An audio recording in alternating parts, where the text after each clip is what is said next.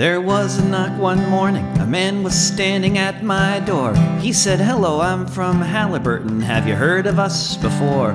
We'd like to lease your backyard to drill for natural gas. It's called hydraulic fracturing, and it is the very pass for a clean energy future above the Marcellus Stone. Plus we'll give you lots of money and a new mobile phone." I said, "You are a corporate crook. I don't believe the things you tell, and you can drive right off my property and then go straight to hell. No fracking way, no fracking way. I don't trust corporate salesmen, whatever they may say. No fracking way, no fracking way, no fracking way, no fracking way, no fracking way."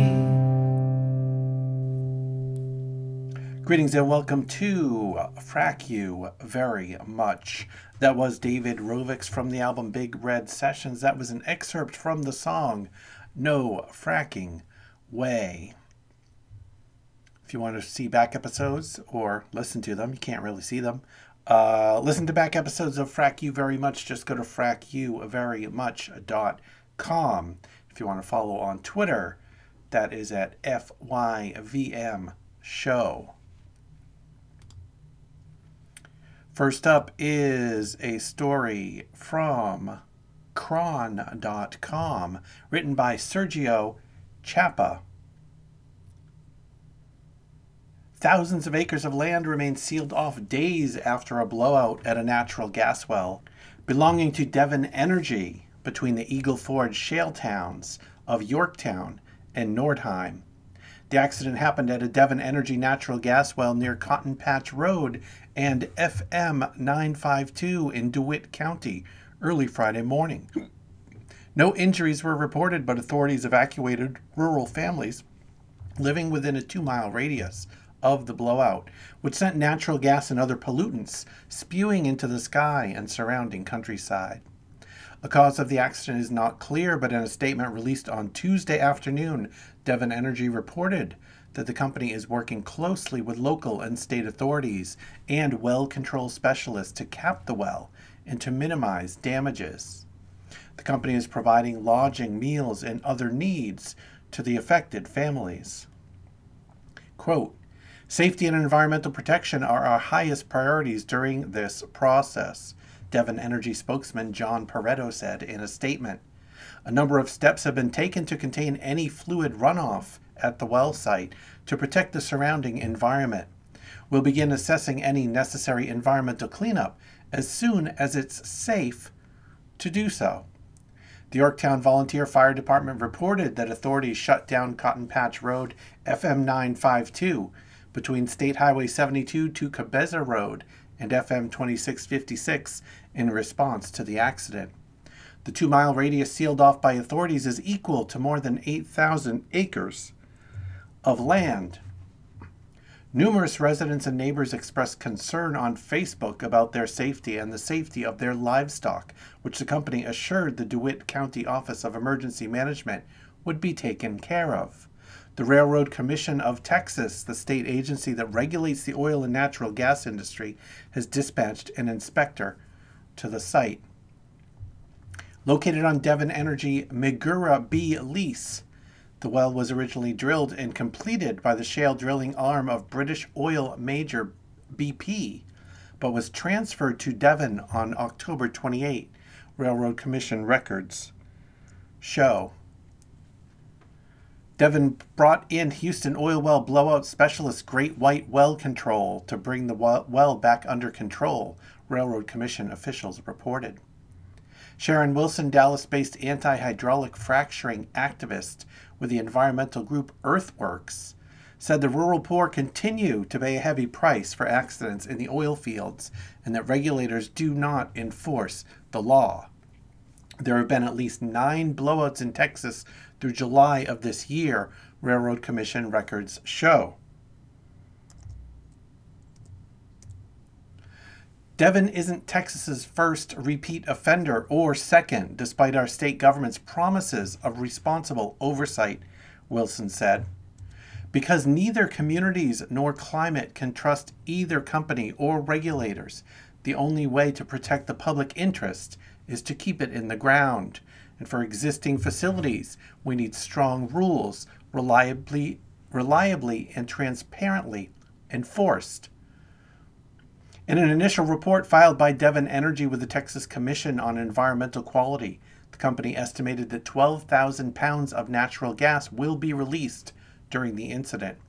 Under state law, the company must file a final report with emissions data within 2 weeks after the end of the accident. TCEQ officials are monitoring air quality in the area and reported that there were no health risks found outside of the 2-mile evacuation zone.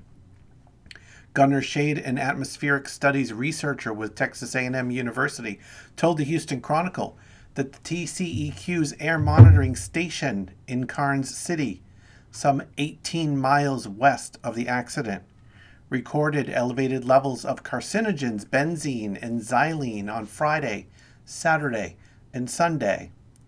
Although they were temporary spikes, Shade said they were record levels, even for a region accustomed to oil and natural gas drilling. Quote, "I've never seen benzene levels that high," Shade said. Next up is a story from Reuters. Pioneer Natural CEO calls out shale industry for Permian Basin gas flaring. The chief executive of Pioneer Natural Resources, Scott Sheffield, on Tuesday called on producers in the top U.S. shale field to limit natural gas flaring and monitor for methane leaks. Companies are targeting oil in the fast-growing Permian Basin field, but pipeline construction has lagged, leaving natural gas as a byproduct to be burned or vented. Producers should get flaring and venting rates to 2% or less and not drill wells before pipelines are complete, Sheffield said during a call with analysts a day after releasing quarterly results. Quote, "We do not connect any new horizontal wells to production unless the gas line is already in place," Sheffield said. "I think that's something that should be adopted by all producers in the Permian Basin." His comments come as several oil and gas companies have pledged to limit leaks of methane, a potent greenhouse gas, and to reducing flaring and venting. Gas flaring and venting in the Permian in Texas and New Mexico reached a new high of 750 million cubic feet per day in the third quarter, according to estimates released on Tuesday by Rystad Energy, up from 600 to 650 million cubic feet per day during the previous 9 months. The upswing is being driven by more drilling and fracking, pipeline bottlenecks, and new production in areas that lack gathering lines and processing plants. Pioneer's flaring rate is around 1%, the second lowest in the basin, behind Chevron Corp. According to an investor presentation with Rystad Energy data, the average for its peer group was a 5% flaring rate. BP plc, which took over BHP Petroleum's assets in the Permian in March and has a relatively small amount of production in the field, had a flaring and venting rate around 14%. Quote, "We are working across our portfolio of new assets in the Permian Basin to reduce emissions, including flaring," a BP spokesman said by email, adding that the company is building central gathering and processing facilities to eliminate a large source of Permian flaring and will not bring new wells online unless they have access to a pipeline. Pioneer's low rate of flaring, quote, "proves it can and should be done by all operators," said Colin Layden, Senior Manager of Regulatory and Legislative Affairs for the Environmental Defense Fund. And calling for concrete, actionable change across industry is important and needed. The Texas portion of the Permian's Delaware Basin accounted for 40% of the field's flaring and venting, Rystad said.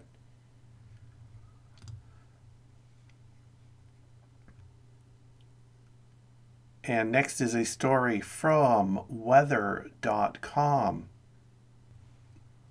Earthquake activity increases in part of Texas, heavy in oil and gas production. More than 2,000 earthquakes were recorded in one part of West Texas in 2017. The increase correlates with a rise in oil and gas production. A part of Texas that is being heavily developed for oil and gas production has seen a dramatic increase in earthquakes over the past decade, a new study shows. Researchers examined more than 7,000 seismic events in West Texas between 2000 and 2017, according to the study published this week in the Journal of Geophysical Research, Solid Earth. The analysis showed that a disproportionate number have happened in the last 10 years in an area near Pecos, known as the Delaware Basin. The uptick began after 2007, when just one earthquake was recorded in the area. 19 earthquakes happened in 2009, and more than 2,000 temblors were tracked in 2017. The study points out that seismic activity went up at the same time that petroleum production in the region increased, but it doesn't go so far as to make a direct conclusion. Quote, West Texas now has the highest seismicity rates in the state, study co-author and Southern Methodist University Associate Professor Heather Deshawn said in a press release. What remained uncertain is when the earthquakes actually started. This study addresses that. Several other studies have linked hydraulic fracturing, known as fracking, to a rise in earthquakes. Fracking is a process by which water is injected underground to create cracks in rocks to extract more crude oil and natural gas. The correlation has been especially well documented in Oklahoma, where earthquake activity hit a high in 2015 and then steadily dropped once rules on fracking were tightened. Texas established a statewide earthquake monitoring system in 2017, but the new research tapped into an older array of seismographs installed in the 1990s to help track nuclear testing across the world, according to the press release. Data from those sensors helped create an earthquake catalog for the Delaware Basin that goes back further than any other previous studies.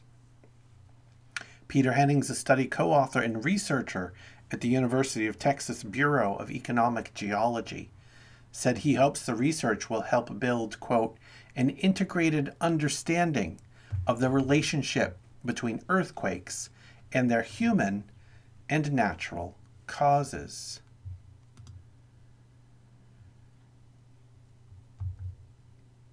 This next piece is from theguardian.com, written by Helen Pidd.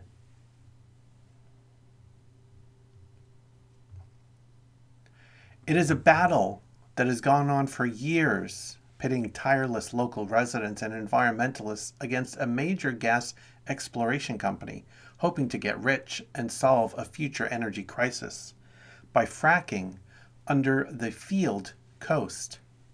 Last October, the government overruled Lancashire County Council and gave Cuadrilla the green light to begin drilling, but anti-fracking activists have refused to give up their fight. And this story, by the way, when it references dates or times, this story is from 2018. Throughout July, protesters from around the UK have joined worried locals on an A road just outside Blackpool for a month of rolling resistance. The aim, to make life as difficult as possible for Cuadrilla and its contractors as they attempt to build 2 wells in a 1.5 hectare field on Preston New Road. One morning last week, direct action began at dawn when 2 cars screeched into the site entrance, surprising Cuadrilla's security guards, as well as police officers stationed there 24 hours a day, at a cost of well over £100,000 most months. The drivers quickly departed, according to police. In each car was a protester, 1 man and 1 woman, each locked onto a large and heavy object. For hours, the pair sat in the back seats until officers persuaded them to unlock themselves. Sergeant Paul Patterson from Lancashire Police said.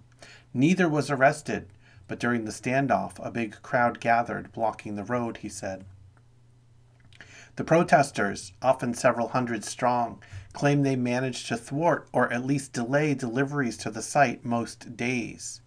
Cuadrilla disagrees, saying its work remains, quote, unimpacted. The only people they are frustrating are local drivers, a spokeswoman suggested.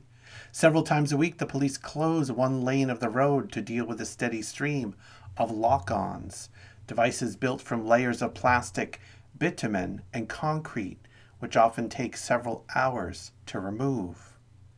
Back in May, Bob Dennett was arrested for the first time in his life when he locked on at the gate, along with 11 others.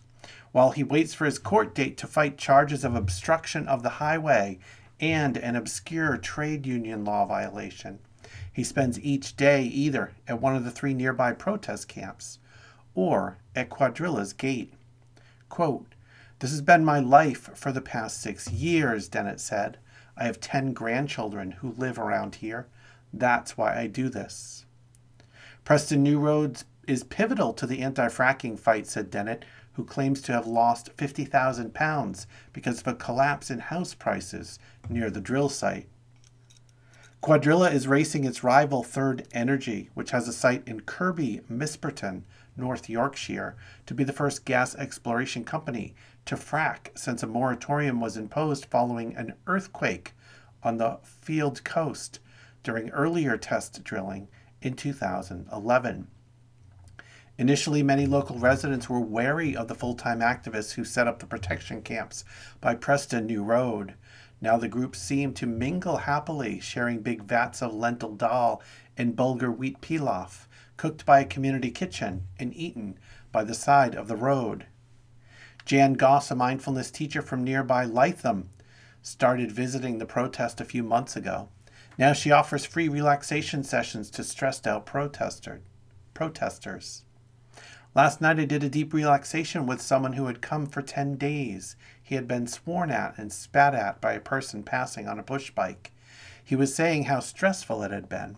This was a grown man in tears because of all the abuse he has been getting, she said.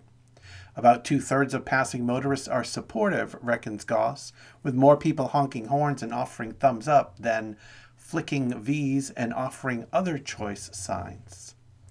She has found a wonderful community at the gate, she said, despite people shouting, "Get a job," and "Get a bath." The latest protests have received visitors from trade unionists and renewable energy practitioners, as well as a Native American from Standing Rock in North Dakota, who had protested against an oil pipeline being built very close to a Native American reservation. William Hawke had a stark warning for the Lancastrians after claiming the water supply in Standing Rock would be contaminated by the pipeline. Quote, "It's going to happen here. Your water supply is going to be destroyed, and your children will have nothing to live for," he said, before singing a song which moved some protesters to tears. Cuadrilla insists it will protect water resources, including groundwater, aquifers. Another visitor was Rick Guest, age 67, who was dressed as Gandalf. Last year he walked from his home in Hereford to Downing Street to lobby the government against fracking, dressed again as the Tolkien character. He'd come to Lancashire just for the day because, quote, "This is the beginning of it," he said. "This is the epicenter of the fracking industry, where it's going to start. If we can stop it here, we can hopefully stop it everywhere." And stop it, they have. Cuadrilla is no longer drilling there. In fact, no one in the UK is fracking any longer due to earthquakes and earthquake risk. Here is another piece from The Guardian. This is just written a week or so ago, November 5, 2019. Fracking is finished in the UK, thanks to the power of public protest. On Saturday morning, the UK government announced it would be halting fracking in England with immediate effect. Following years of opposition from local communities, the wider public, and other major political parties, the Conservative government finally admitted defeat and announced a moratorium. It will, of course, try to claim a moratorium on fracking as a win for itself. But this is a victory for people power. For 8 years, local communities have led this fight. Since work started in Lancashire 1,032 days ago, local people have been at the gates every single day. From Balcombe to Blackpool, Sherwood to Rydale, people power has defeated the fracking industry before it got off the ground. This victory is one of the biggest the climate movement has ever seen. The fight against fracking has been one of the most determined and disruptive in British history. The Preston New Road site was often the flashpoint, the stretch of A Road leading to it becoming a microcosm of hope, where a heady mixture of community strength and international solidarity provoked thousands of activists to block the gates of Quadrilla's site. The campaign employed a variety of tactics. There were responses and interventions in the planning process, as well as public meetings run by the Nanas, a group of female activists known for their creative protests, who distributed cakes while inspiring fellow protesters with their passion. And you can hear a story about the Nanas on a previous episode of Frack You Very Much. Come rain or shine, protesters spent years forming creative and effective blockades at the gates of sites across the country, with hundreds of arrests and 1 unprecedented and 3 ultimately unjust prison sentences. This fight wasn't just the preserve of environmental activists. It spanned local communities and led to generations of families resisting together. They were always going to win because they would never give up, driven at their core by love instead of profit. The government justified this moratorium following a report from the Oil and Gas Authority that found it was impossible to rule out, quote, unacceptable consequences for communities surrounding fracking sites. It's important to remember that we've known this from the very beginning. This decision is not the result of the shock findings of one report, but the power of a movement that has opposed fracking at every turn. In August, after a fracking triggered 2.9 magnitude earthquake, work was stopped at the industry's flagship site in Blackpool. This was tremor number 134 in a 22-day period. If the industry was really so worried about safety, things would never have got this far. Some are concerned about it only being a temporary halt, but this move is the end of fracking in the UK. Though neither permanent nor perfect on paper, the underlying conditions mean we've reached a point of no return. Economically, technically, and environmentally, fracking is simply not viable. Last year, a report from Friends of the Earth showed that a staggering 6,000 shale gas wells would be needed to replace just half the UK's gas imports over a 15-year period. With just one site barely functioning in Lancashire and existing in a state of purgatory thanks to relentless protests, the industry has proven to be unscalable. On Monday, a further blow to the industry came in the form of the announcement that fracking would not be categorized as, quote, nationally significant infrastructure. This ruling was another failed attempt by the Conservatives to bypass the planning system and the voices of local people. They had also proposed having fracking classed as, quote, permitted development, which basically equated the permission required to set up a fracking site with that needed for a garden shed. But again, the tireless activism around the country halted the proposal in its tracks, with 800 councillors voicing their disapproval of the policy after public pressure. This mass public opposition forced the Conservatives into silence until Monday's discreet update. George Osborne signaled the Conservatives' dogged pursuit of fracking in 2012 with his announcement of a, quote, dash for gas. When Scotland banned fracking in 2017, Theresa May disagreed with the decision, saying fracking, quote, had a role to play in the UK. Even last year, despite dwindling support, she was still pushing hard for its continuation because of the, quote, impact it can have on our future energy security. Their threats to weaken regulations and attempts to bypass the planning system signaled their desperation to establish the new fossil fuel industry. In 2017, the Conservative Manifesto called for a fracking revolution, that they're putting a moratorium on fracking in advance of an election 2 years later shows how national opposition and a grassroots movement have forced their hand. The timing of Saturday's announcement should not be ignored. It would be naive to believe this move wasn't a strategic ploy to secure marginal seats in next month's elections in areas with fracking licenses. But that move in itself marks a monumental victory. Make no mistake, this is a huge win for local campaigners and the final nail in the coffin of the fracking industry in the UK. And this piece is from the Washington Times, written by Valerie Richardson. House Democrats block GOP effort to prevent nationwide fracking ban. House Democrats blocked Tuesday consideration of a resolution in support of hydraulic fracturing as Republicans sought to protect the U.S. energy boom from Democratic presidential candidates seeking to ban fracking nationwide. The resolution, sponsored by Representative Rob Bishop, Utah Republican, affirmed that states should, quote, maintain primacy for the regulation of hydraulic fracturing for oil and natural gas production on state and private lands, and that no president should impose a moratorium without congressional approval.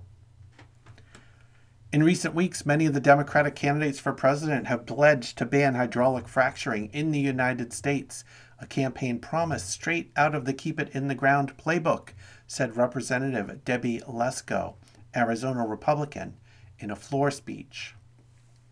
Senators Kamala Harris, Bernie Sanders, and Elizabeth Warren, all 2020 Democratic presidential hopefuls, have called for a nationwide ban on fracking, an extraction process used in the vast majority of U.S. natural gas production. Quote, any proposal to avert the climate crisis must include a full fracking ban on public and private lands, Mr. Sanders tweeted last month. Ms. Lesko argued that fracking is already heavily regulated by states, adding that the fracking revolution has reduced energy bills and greenhouse gas emissions as natural gas replaces coal in U.S. electricity generation. Quote, after the introduction of hydraulic fracturing techniques, U.S. gas bills fell by $13 billion collectively every year from 2007 to 2013, she said. All the while, natural gas production using fracking is driving the lowest emissions levels in a generation.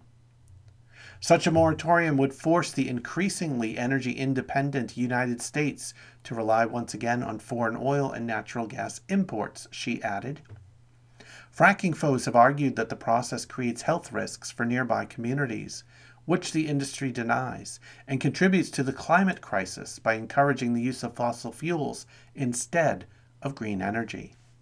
In 2016, a federal judge struck down the Obama administration's fracking regulations, ruling that the states have authority over the process. Kathleen Sagama, president of Western Energy Alliance, said that even though no vote was held, the resolution served as a useful reminder to Democrats that, quote, the president does not have the authority to ban fracking. It's kind of a proactive measure to buttress the fact that there's no federal mechanism to regulate fracking, she said, adding, quite frankly, I'm not really afraid of a President Warren's executive order on fracking because it's just such an overreach. It's so beyond presidential power that the industry would sue the next day, and we would win in court. And this from the MissoulaCurrent.com by Laura Lundquist. Radioactive fracking waste could end up in Missoula landfill. The state of Montana could decide to allow significant amounts of radioactive fracking waste in local landfills, and some of it could end up in Missoula's backyard. This week, the State Department of Environmental Quality closed its comment period on a new limit for the amount of technologically enhanced radioactive material called TENORM that landfills can accept. DEQ wants to set the radiation limit at 200 picocuries per gram of two variants or isotopes of radium. But that is 4 times what the agency proposed back in August 2017, and 4 times more than any other state allows, including North Dakota, home of the Bakken oil fields. DEQ officials say they'll take about the next 6 months to decide what to do. Public health and environmental groups are questioning why the agency is proposing such a large jump, especially because most TENORM waste comes from North Dakota. Well, there's your answer right there.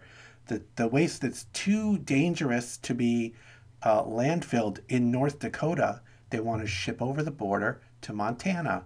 So if you have weaker regulations, they'll be able to do that. They'll be able to dump their waste that's too toxic for them to dump in their own state in your state. But I digress. Common items emit some radiation, but at very low levels, including bananas and Brazil nuts at about 5 pci per gram, and coffee and granite countertops at 27 pci per gram. Naturally occurring radioactive material, or NORM, includes certain naturally radioactive ores extracted from mines, and those are regulated above certain limits. However, fracking pulls similar radioactive particles from deep in the earth and concentrates them, increasing their intensity, so it's considered technologically enhanced, or TENORM. Different parts of the fracking process end up being more radioactive than others. Filter devices called SOx separate mineral sludge from the fracked oil or gas. So SOx and sludge develop a highly concentrated radioactivity level, according to the Western Organization of Resource Councils. That's why the Coral Creek landfill near Baker accepts TENORM waste, but refuses to take SOx, because they, quote, always exceed the analytical limits for radioactivity. This and other more highly radioactive material ends up in radioactive waste repositories. While TENORM currently is more of an eastern Montana concern, Missoula's Republic Services is one of 4 landfills in the state that has a permit to accept radioactive fracking waste, although it has yet to do so. In 2016, David Seeberger of Republic Services said he was looking forward to the new TENORM rules and that a new landfill glass flare system had been installed at the Missoula landfill, according to DEQ Solid Waste Advisory Committee minutes. Even though it's across the state from North Dakota, Missoula could receive TENORM waste shipped by rail. In 2017, Robert Sochovka of the Cornerstone Environmental Group wrote, quote, as waste exporting states find it more difficult to transport trash longer distances, the industry is looking to rail service to move its material more economically. The Missoula Current made multiple calls to Donald Moss, the acting general manager who replaced Glenda Bradshaw, asking if Republic Services would accept fracking TENORM at Missoula's landfill, and to what level. None of the calls were returned. Why is DEQ trying to create a TENORM limit? Fracking is a relatively new thing, and oil and gas companies started moving TENORM waste around before any regulations were developed. once the Environmental Protection Agency was finally forced by a 2016 lawsuit to address the issue, it stalled. Under the Trump administration, the EPA has now refused to set limits, announcing in May that it would leave fracking TENORM regulation up to the states. That's resulted in a patchwork from states that take varying levels of TENORM to those that refuse to take any. If Montana ups its level to 200 pci per G, it would allow the highest radiation levels of any state, and some are predicting that would cause even more waste to flow into the Treasure State. But that's what some people want. In 2014, Ross Oakland, former owner of Oaks Disposal near Glendive, complained that before he opened his facility in 2013, Montana was losing business because all of North Dakota's waste was being sent to Colorado or Idaho. Oaks Disposal was the one facility certified to accept the highest amount of radiation, currently 50 pci per G, and North Dakota wasted no time taking advantage of it. Now almost 80% of the TENORM at Oaks Disposal, now owned by a Colorado company, comes from North Dakota. The only problem is nearby residents are reporting problems with their water. DEQ's quarterly test showed the groundwater has had, quote, significant increases in chloride and radium, although the levels are still acceptable. So DEQ required Oaks Disposal to increase the size of its storm ponds to prevent overflow and runoff into the groundwater. Groundwater contamination is one of the main issues with TENORM waste, and in Missoula, that could be a significant concern, as the public water supply comes from a single-source aquifer that runs beneath the valley. That's why the Northern Plains Resource Council commended the DEQ for proposing that groundwater be tested by an independent party. But the organization argued against DEQ allowing landfills to do their own environmental monitoring and not requiring stormwater ponds to be lined. And even North Dakota requires thicker landfill liners. But it's the 200 pci per G limit that bothers the Northern Plains Resource Council, Montana Environmental Information Center, and others the most. In addition to groundwater contamination, radiation is a safety concern for landfill workers.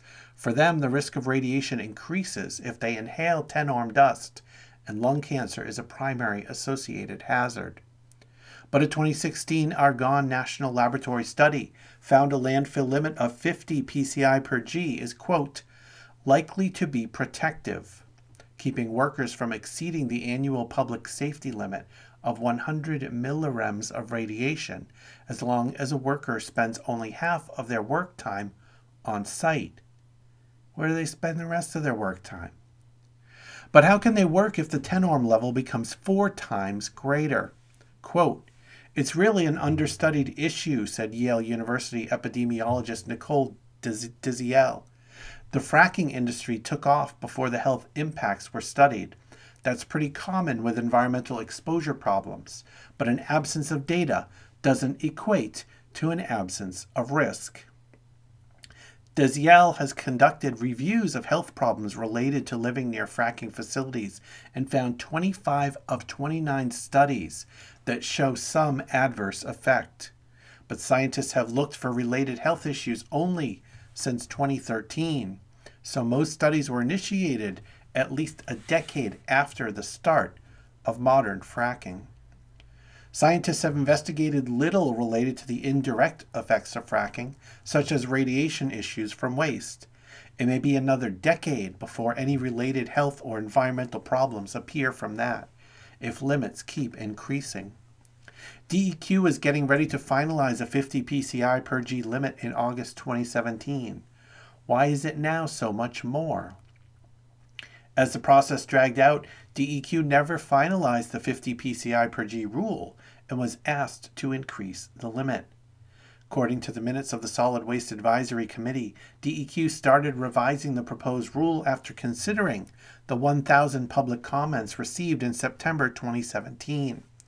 6 months later, members of the Advisory Committee asked to see the revised draft, but were told they couldn't see it until it was ready. Then in October 2018, the revisions were presented to the TENORM working group, which met at the Board of Oil and Gas Buildings in Billings. The working group had originally proposed the 50 PCI per G limit in 2017. Some said they were notified of the change to 200 PCI per G just as a matter of courtesy. So it's not clear who proposed the higher radiation limit. It could have been TENORM facility managers worried about having to compete if North Dakota ever certifies one of its landfills for TENORM. If both states have the same limit, back-end producers are likely to prefer closer landfills. North Dakota set its 50 PCI per G limit in 2016, but is only now getting around to permitting the first landfill near Williston. Part of the delay is due to pushback from neighbors and environmental groups worried about water runoff, similar to the worries of Montanans faced with an even higher radiation level. But some say Montana's higher limit was due to the influence of the oil and gas industry. Specifically, Montana Petroleum Association Executive Director Alan Olson. Calls to Montana Petroleum Association spokesperson Jessica Sina were not returned by press time. Calls to DEQ Solid Waste Manager Rickhold Thompson were also not returned, but DEQ Waste Bureau Chief Ed Thamke recently told WasteDive.com the limit wouldn't be a problem because he expects loads exceeding 200 PCI per G would be rare, and facilities will still need to maintain a 50 PCI per G average. The majority of loads coming to the Oaks facility in the last 6 years were below 50 PCI per G, according to Montana DEQ.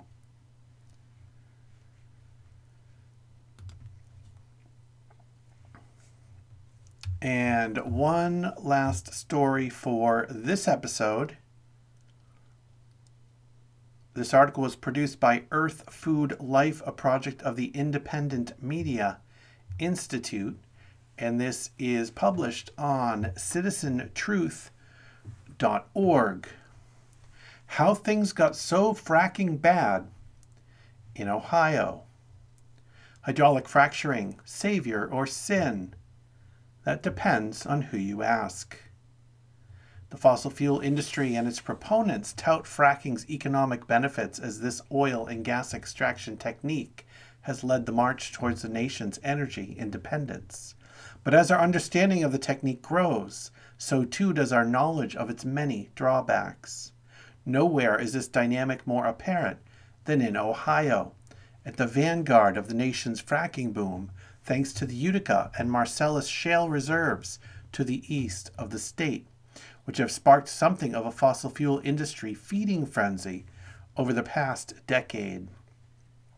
The amount of natural gas Ohio produces annually ballooned from 78 billion cubic feet in 2010 to nearly 1.8 trillion cubic feet in 2017, an increase of more than 2,200%, according to federal figures. And what kind of impact has this had? Between 2007 and 2016, employment in Ohio's shale industries grew 62%. A new ethane cracker plant is reported to bring hundreds more full-time jobs to Ohio's Belmont County. When Vice President Mike Pence trumpeted to the assembly crowd at the Oil and Gas Association's annual meeting earlier this year in Columbus that the energy industry was, quote, strengthening the foundation under families here in Ohio and all across this nation, he was met with warm applause. 10 years on, though, tough questions are being asked, not just of the industry's economic impact in Ohio's poor Appalachian heartland, but also of the damage it's causing to the environment, the climate, and human health. Quote, it's impacting people locally, Ned Kettier, a medical advisor with the Pennsylvania-based nonprofit Environmental Health Project, told the Independent Media Institute. It's impacting their health. It's impacting regional health. It's impacting local and regional economies in a negative way. And ultimately, It's affecting the climate system in a way that's completely contrary to any kind of urgent climate solutions that we need to embrace right now. The growing literature surrounding the environmental impacts from fracking is already pretty broad. The Environmental Protection Agency's own years-long study concluded that fracking operations have contaminated drinking water resources and have led to inadequately treated wastewater being dumped into surface water sources. Scientific and government research links fracking with an increased likelihood of earthquakes. Then there's the issue of the industry's climate footprint at a time when a drastic reduction in greenhouse gas emissions is needed to avoid some of the worst impacts from global warming. The National Aeronautics and Space Administration found last year that emissions from the oil and gas industry were a major contributor to growing atmospheric levels of methane, an especially potent greenhouse gas. A new study out of Cornell University came to the same conclusion, linking a global spike in methane emissions to the fracking of shale gas. In Ohio, some of the localized environmental impacts make for stark reading. A recent article in State Impact Pennsylvania, part of an excellent series looking at the industry's environmental footprint in Ohio and Pennsylvania, details complaints among residents living in close proximity to fracking infrastructure of things like gas leaks, drinking water contamination, and discoloration, as well as fish kills. Fish aren't the only kind of wildlife at risk.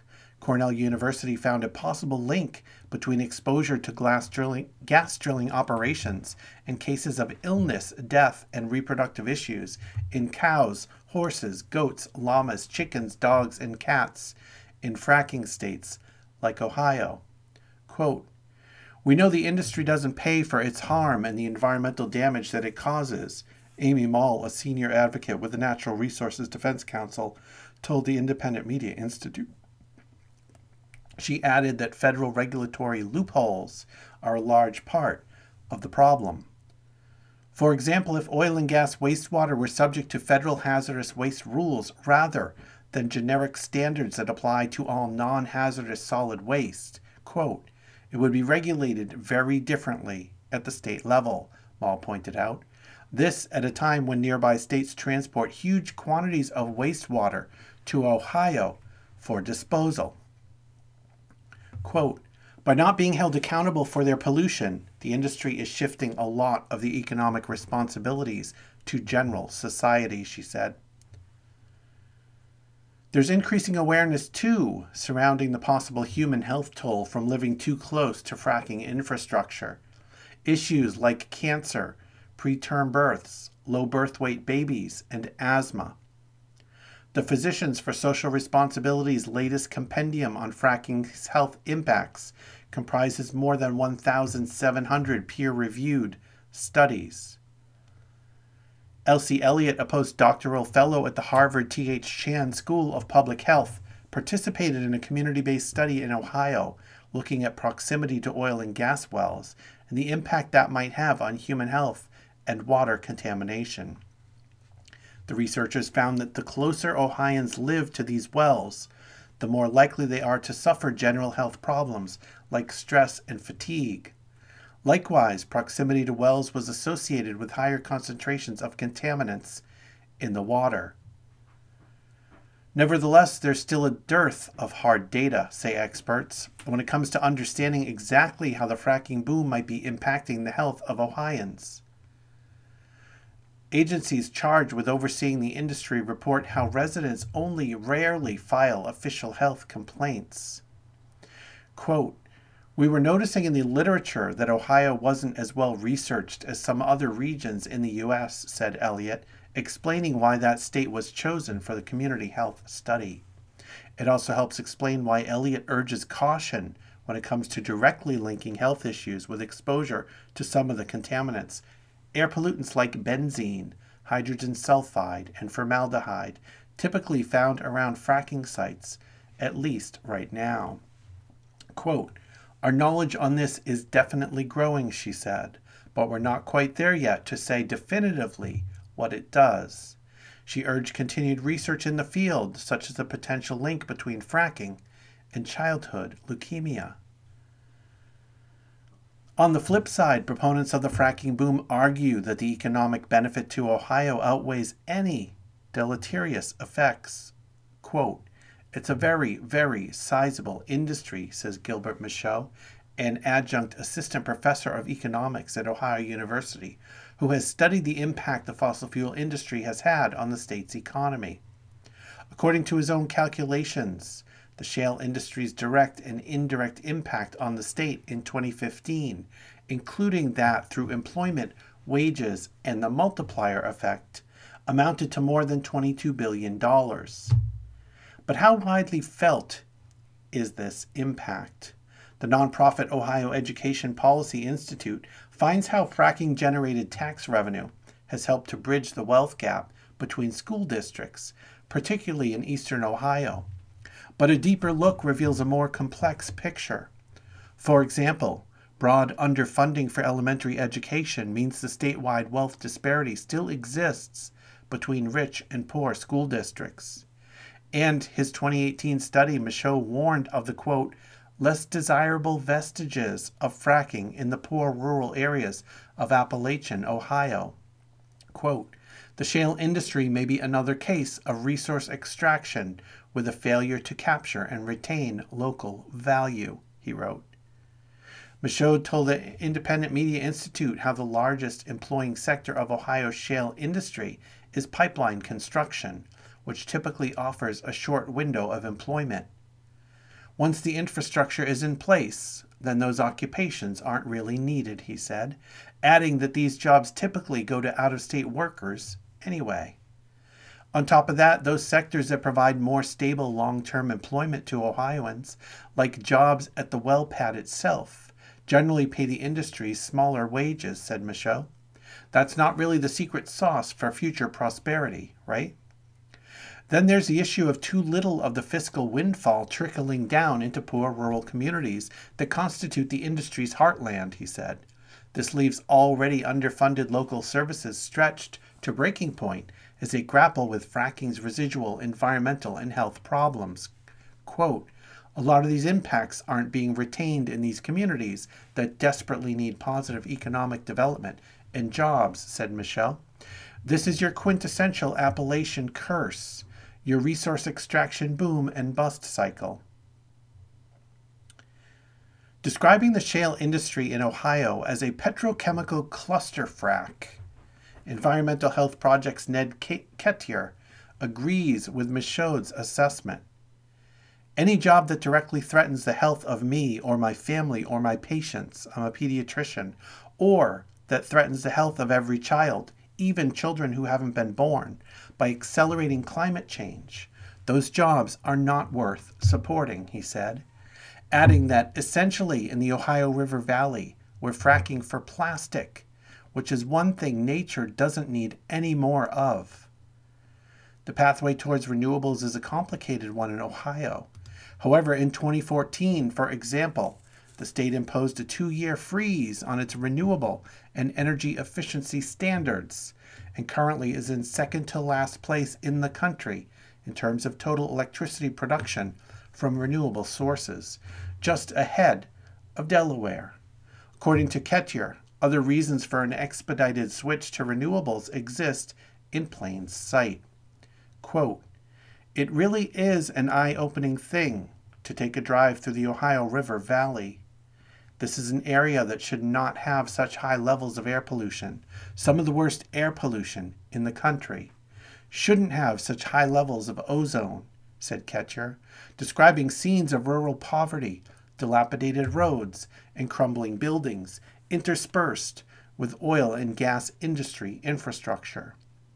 When you go through the Ohio Valley, you see an area that should be achingly beautiful. And that'll wrap up this episode of Frack You Very Much, a fracking terrible podcast. If you want to check out back episodes, just go to frackyouverymuch.com or follow on Twitter at FYVM Show. And from the album Things That Grow, this is Tracy Howe with Frack Me. Thanks for listening.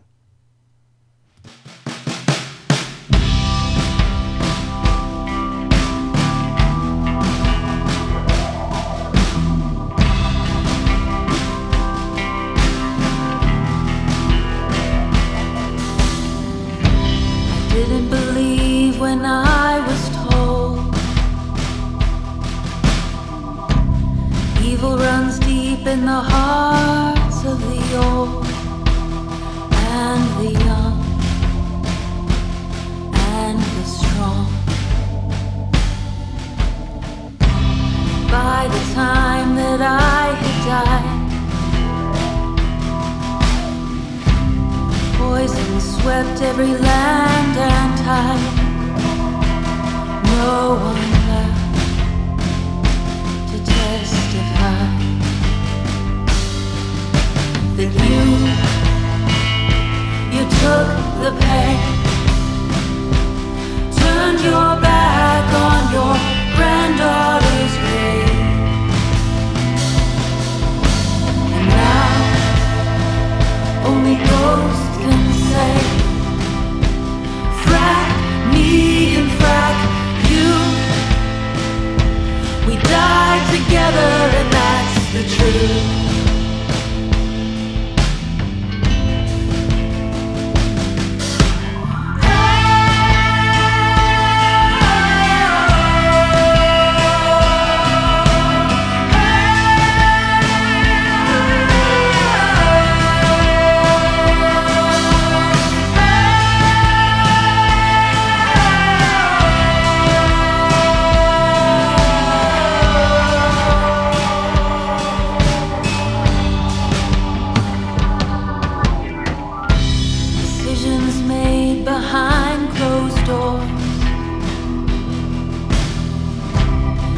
The fate of the rich and the poor.